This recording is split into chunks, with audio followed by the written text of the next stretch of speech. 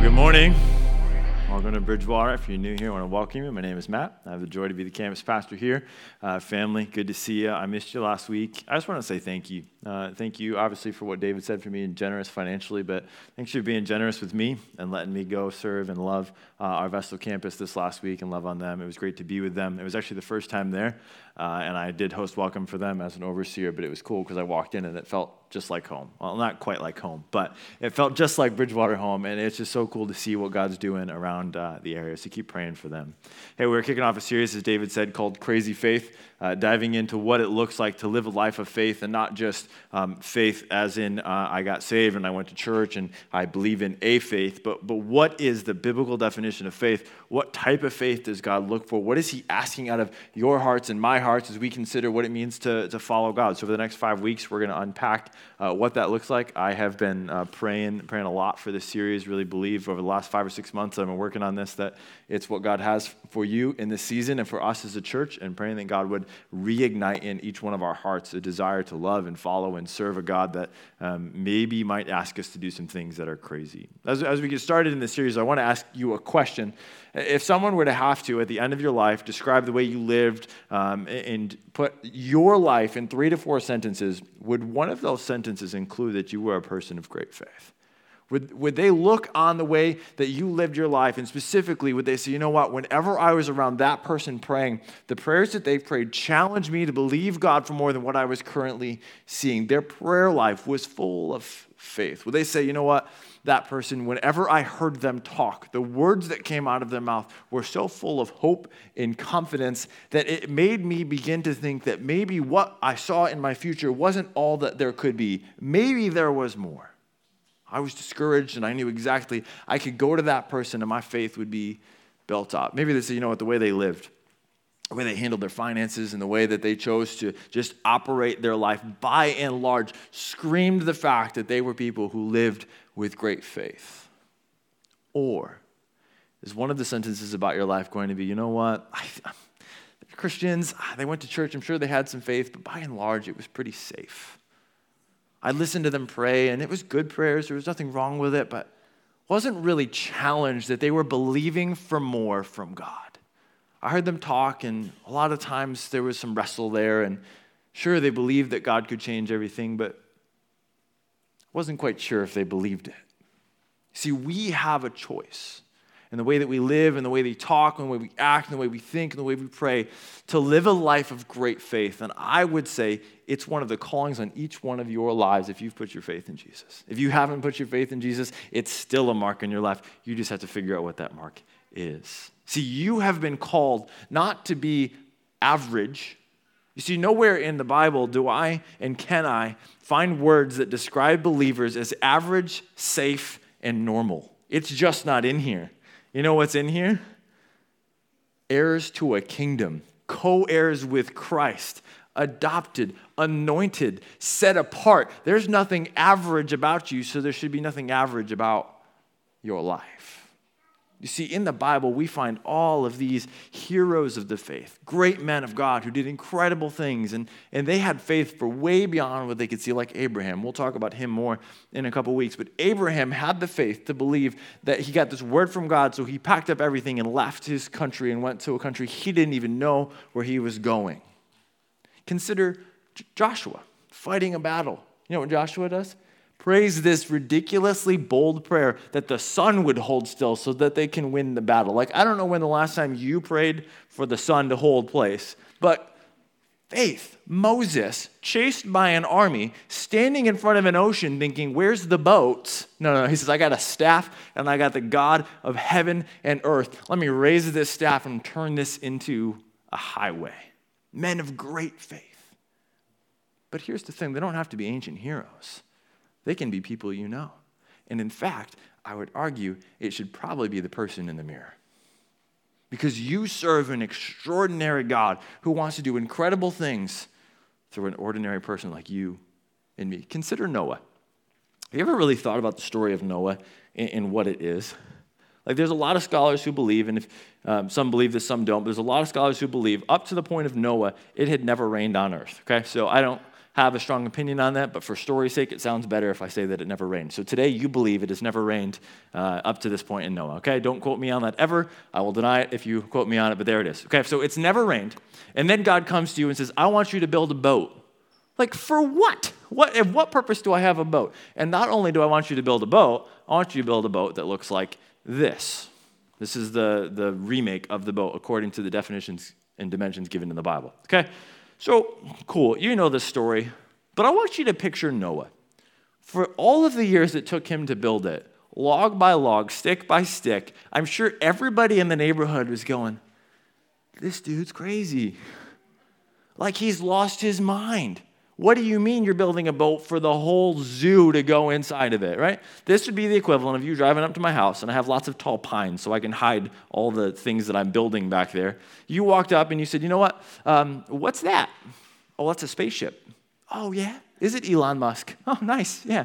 Yeah, and I'm going to build it big enough that I can take the whole zoo with me, but I'm going to be smarter than Noah. I'm leaving out snakes and spiders because I think he misheard God on that one. Okay? So those are getting left out, but Jocko, Olivia, and I are going because God's going to bring down fire. See you later. Now, what are you going to do? Go get your tinfoil hat, come back, and call me crazy. See, I'm sure for the years that Noah was building this, everybody around him said, this dude's crazy, but it was crazy when he started building it. But it was faith when it started raining. All of a sudden, what was crazy in one season was counted as faith in another season. What was crazy way back then, when everybody thought he was nuts, became faith the moment it started raining. So how about you? Maybe that thing inside of your journal isn't as crazy as it seems. Maybe that thing that you've been burdened to pray for years and years and years isn't that crazy. Maybe the restoration in your family that you've been hoping for and believing for might be counted as faith in one season. If you could endure being willing to being called crazy in this season. See, I think Christians really should be considered crazy. Now, not because you dress weird and you're terrible at singing and you do weird habits. I'm talking about you should be so crazy to the world because as you enter 2020 and 2021 and you look into 2022, you shouldn't have to be afraid. Why? Because you know the end of the story. You know how the book finishes. You know where you're going. And so I don't have to fear. I don't have to fret. Though the world may feel like it's on fire, I get to be the crazy one sitting back, speaking hope, speaking peace, speaking truth. Now that's crazy to a world who doesn't understand what we understand about the kingdom of God. So are you crazy? Like here's the definition of crazy. Here it is. Marked by thought or action that lacks reason. Who knows somebody that's crazy? Raise them high. Raise them up. All the way up. All right, now is it the person sitting next to you that you just testified is crazy, right? If so, we have magnets in the back for conflict resolution. Highly encourage you to pick one of those up. You're going to need it. All right, so we all know somebody that when you hear them talk, you're just like, ooh, all right, buddy, this is going to be a good story. Let's see what you got for me, right? What if your friends walked around and said, oh, I can't wait to hear what kind of hopeful things Matt's going to say today. I can't wait to hear what kind of hopeful things they're going to encourage me with today. Maybe they might bolster my faith. See, we all know somebody who's a little crazy, but are we crazy about the right things? The problem with the walk is that it requires faith in things that we don't totally have all the answers on. Like, have you ever considered the Christian faith? If you're not a Christian, you probably understand well, and you probably already think we're crazy. That's great. We're glad you're here. Glad at least you know what's true. Have you considered the Christian faith from the outside perspective?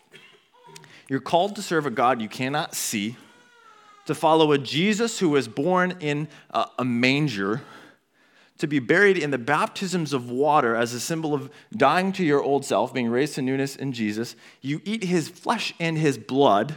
You believe in a heaven that you can't preview, and you give a percentage of your money to a God you can't see, and you don't exactly know what he's going to do with it. Yes, right, cuckoo. Yet, it is the very foundation of everything we believe is faith. You see, here's what faith is. Trusting in something you cannot explicitly prove. Trusting in something you cannot explicitly prove. Now, I do believe the Word of God shares a testimony that is trustworthy and true and defines for us how the existence of God is provable and knowable, but it still requires faith. And so God is calling you, whatever stage you're in, to begin to believe for something that you can't explicitly prove. But the problem as Americans and as people is we want facts. Where are we going? Well, just get in the car. But where are we going? Get in the car. All right, I need facts, right? See, so often the facts you need erode the faith you want. The facts that you want erode the faith that you need. You see, it wouldn't be faith if you had all of the answers as to how God was going to get you there.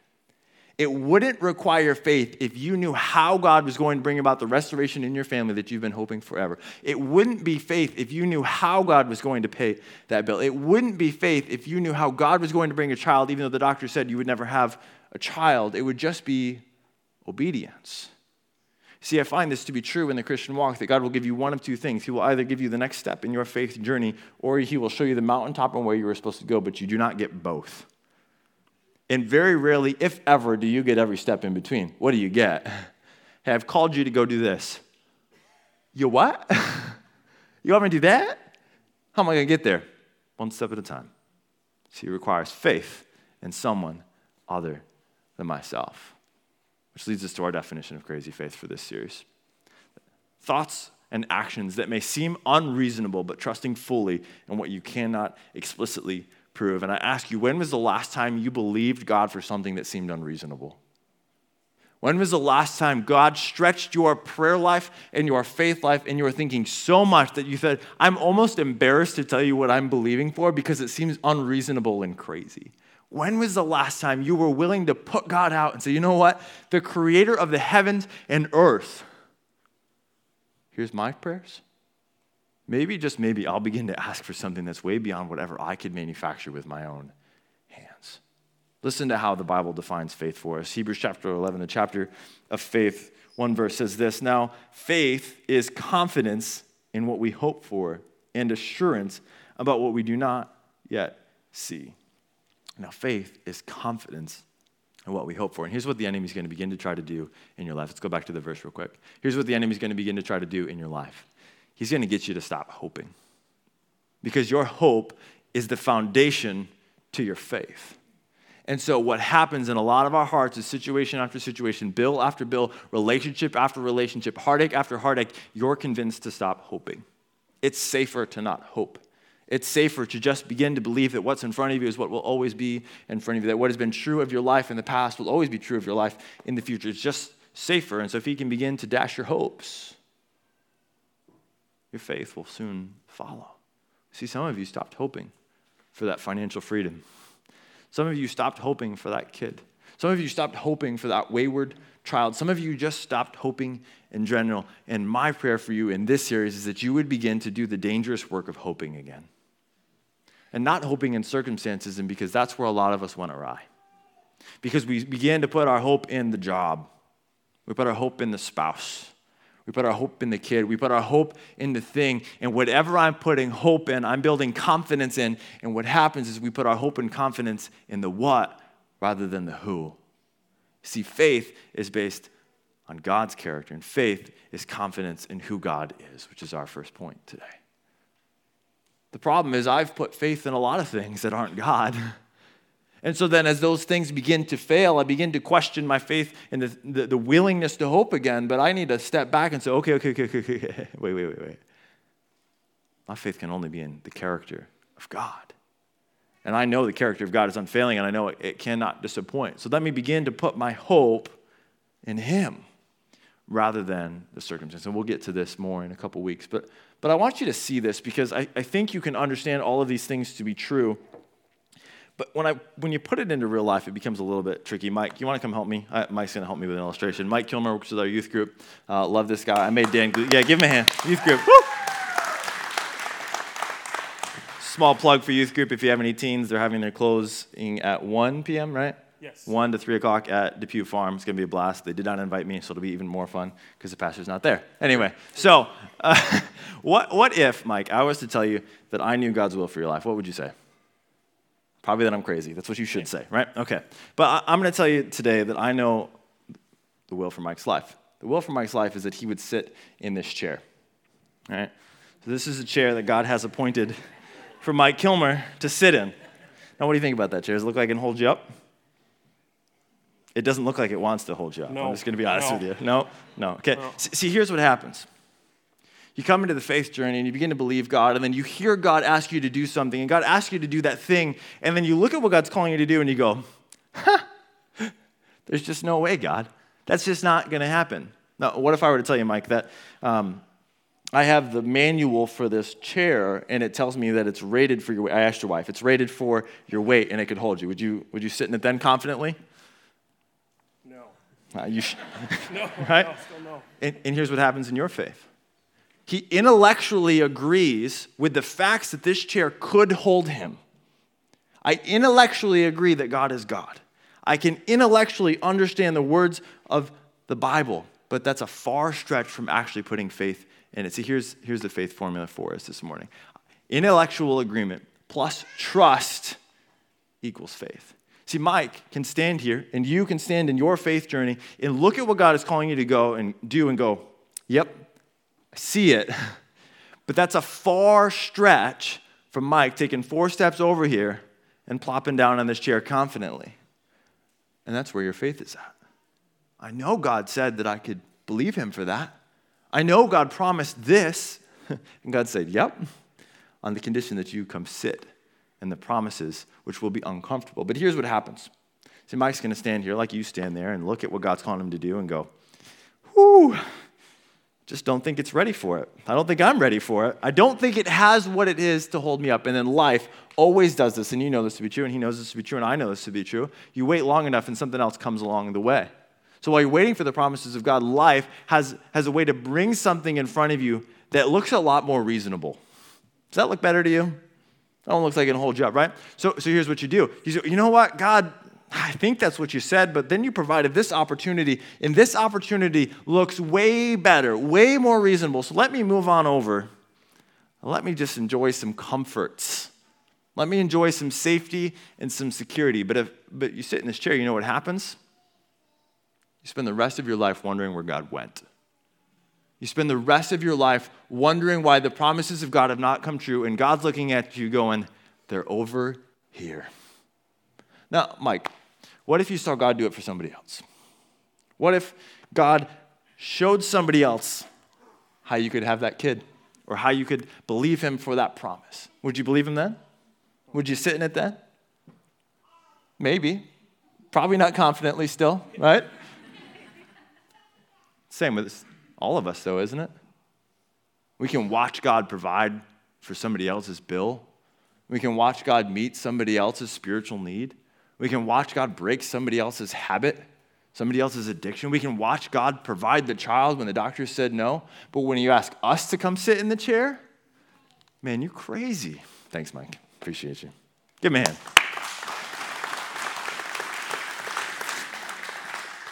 Here's what happens in our spiritual journey.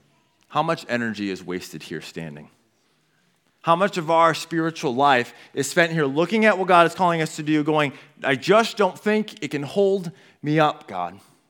I just am not convinced that what you said, like I get it, but it's a far stretch from stepping into it. But here's the thing about this chair, is it makes you trust the manufacturer. It makes you trust the maker. It makes you trust the designer. And when you sit in this chair, there's nothing flattering about this, is there? There's nothing that looks good about my figure. It's not becoming of me to sit in this chair. It's not very comfortable, and it doesn't make me look very smart. See, but faith was never designed to do that for any of us. Faith wasn't designed to make you look savvy, to make you look intelligent, to make you look wise. Faith is meant to make God look really, really good.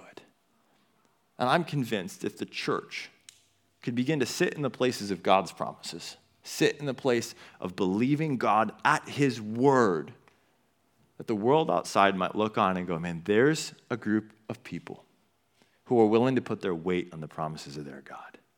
There's a group of people who I think are a little bit crazy, but they seem to understand something I don't yet get. And if we could put our full weight on the promises of God, what would happen to those around us who are wondering about Jesus themselves? What would happen to the unbelieving people around you if you began to speak such hope, confidence, and faith that they went, what are you putting your weight on and how do I get it? So it requires us often to get out of the places of comfort and security that we have placed ourselves and get into the uncomfortable spaces of beginning to believe God to do what only God can do. Because in our natural self, we like this one because it's controllable. This one requires us to begin to follow someone other than ourselves. James says it this way, and we're going to read out of the NLT because I love the way he puts it. He says, you say you have faith. You say you have faith, for you believe that there is one God. Good for you. So I love this translation. I love the sarcasm, and I've confessed this many times. Sarcasm is my vice, right? Just good for you. Yay, you believe. Even the demons believe this, and they tremble and terror. Now, you need to park here and understand what he just said. It's not enough to intellectually agree that God is God. It's not enough to intellectually agree that Jesus came and paid for your sins. Even the demons believe that to be true, right? So if you're here and you don't intellectually agree, I would say even the demons understand this to be true. They're not denying God's existence. They're fully aware of it. And in fact, they're terrified of it. But here's the deal. They don't get to enjoy it. Only those who put their weight on the truth begin to enjoy, which is what our next verse says. How foolish.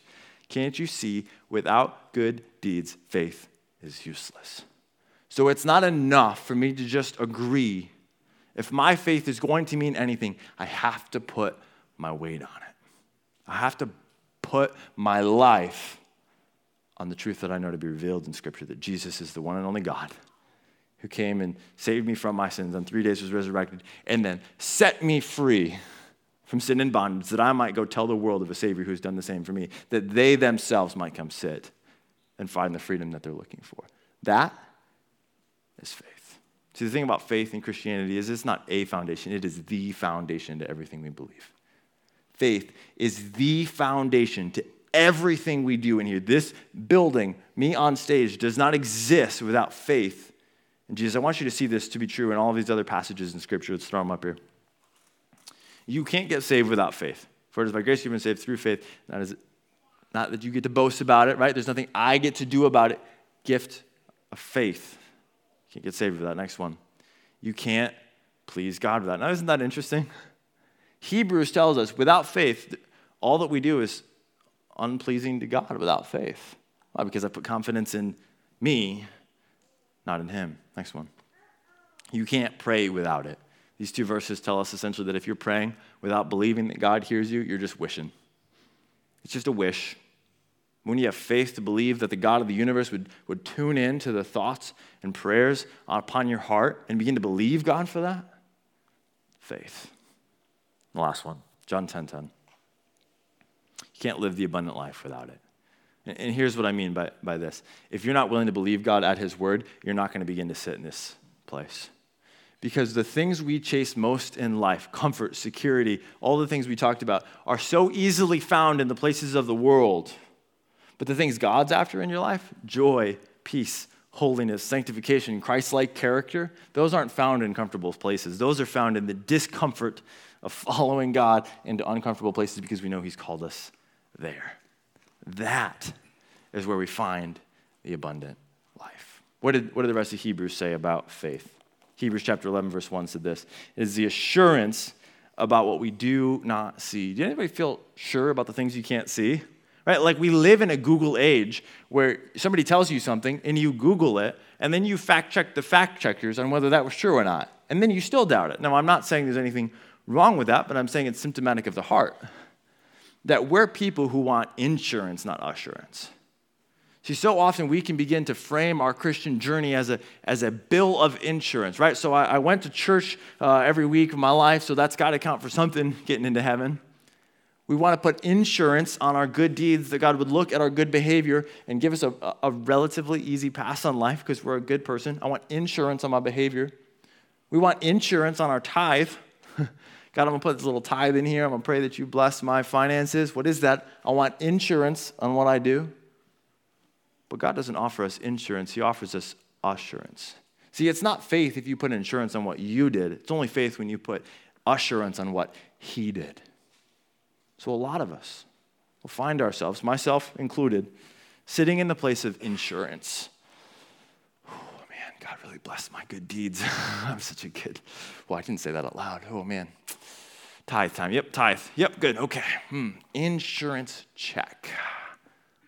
Where'd God go? Where's God? I put insurance on everything I did rather than assurance on what he did. Do you see that? You see the subtlety there? See, God's not calling you to a safe life.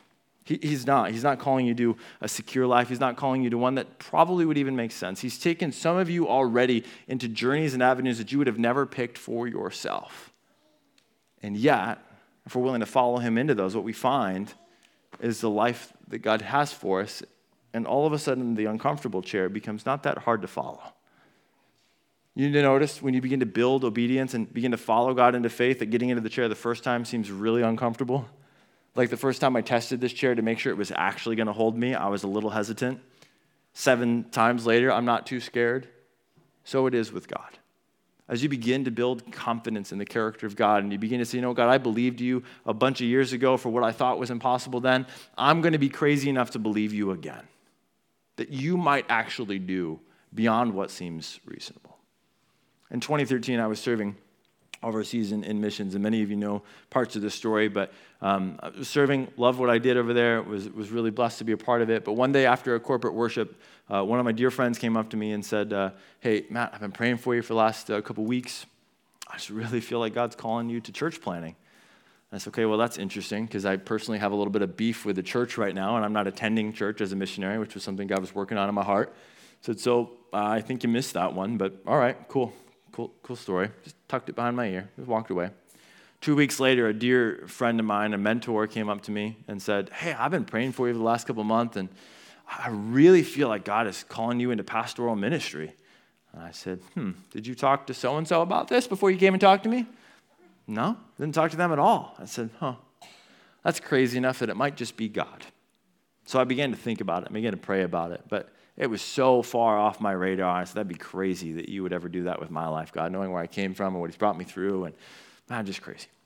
About a month later, give or take a month or so, the base leader of the ministry came up to me and said, Matt, I've been praying for you over the last month, and you can guess what he said. Church planting and pastoral ministry. And I said, all right, y'all are nuts, and y'all need to leave me alone. Okay? I'm in missions. I love missions. I'm going to stay overseas. It's warm. Praise the Lord. Here I am. Well, I started working with the church. I began to heal some of the wounds I had towards church and started serving as an associate pastor with them. And 3 years later, God called me off the field for a season of respite and started attending here. Loved it, enjoyed it, loved being in the back row and just attending. And Pastor Larry came up to me one day and said, hey, I want you to consider being the campus pastor when I leave. And I said, okay, well, you're crazy. That's crazy. No, thank you. All right? So here I am at this point, not married, no college degree, no seminary degree, thinking, this guy's nuts. And then he has a heart attack, and you can't say no to a guy who's had a heart attack, okay? So he comes up to me and says, hey, I want you to be the interim transition campus pastor. And Bridgewater leadership came to me and said the same thing, and I'm like, man, I'm 24 years old. I'm 6 weeks away from my wedding. This is nuts. Maybe it's God. And 4 years later, I stand here serving as a pastor with a church ministry that's heart is to make disciples in Northeast PA and New York by multiplying churches. You know what they call that in some circles? Church planting. And I said, what was crazy in one season might be considered faith in another season. And it's not about me. Nothing about this looks good on me. I'm well aware that God has positioned me to sit in a yellow chair on stage so that you, whatever it is that you think in your mind that disqualifies you from believing God, might begin to believe God for something that seems crazy. That you might put hope and faith again in the promises that God has laid out in his word. That you, as you battle the demons in your own mind, would begin to believe that the power of the cross actually has the ability to break the chains in your life. That you would begin to believe for restoration in your family. And you would begin to pray unreasonable prayers. God, I haven't seen my family in the same building in 10 years. God, would you do that? And not only that, I want everybody to be laughing around the table. Unreasonable for some of us, and yet God. Maybe you're here today and you've just stopped hoping. You've been standing here either looking at the chair or sitting in that one, and you know what God has called you to do. You know the thing he's asking you to step out. Would today be the day that you say, you know what, God, I don't have all the facts, but I got the faith in you, and I'll follow. Maybe you're here today, and you've been standing on the outside of Christianity, and maybe you intellectually agree that one, we're crazy, but two, this might be true. Maybe today's the day you put your full weight on it.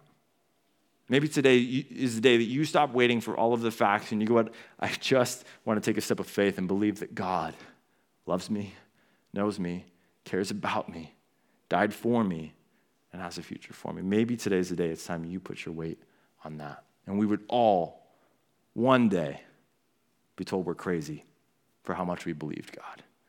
Let's pray. Jesus, we love you.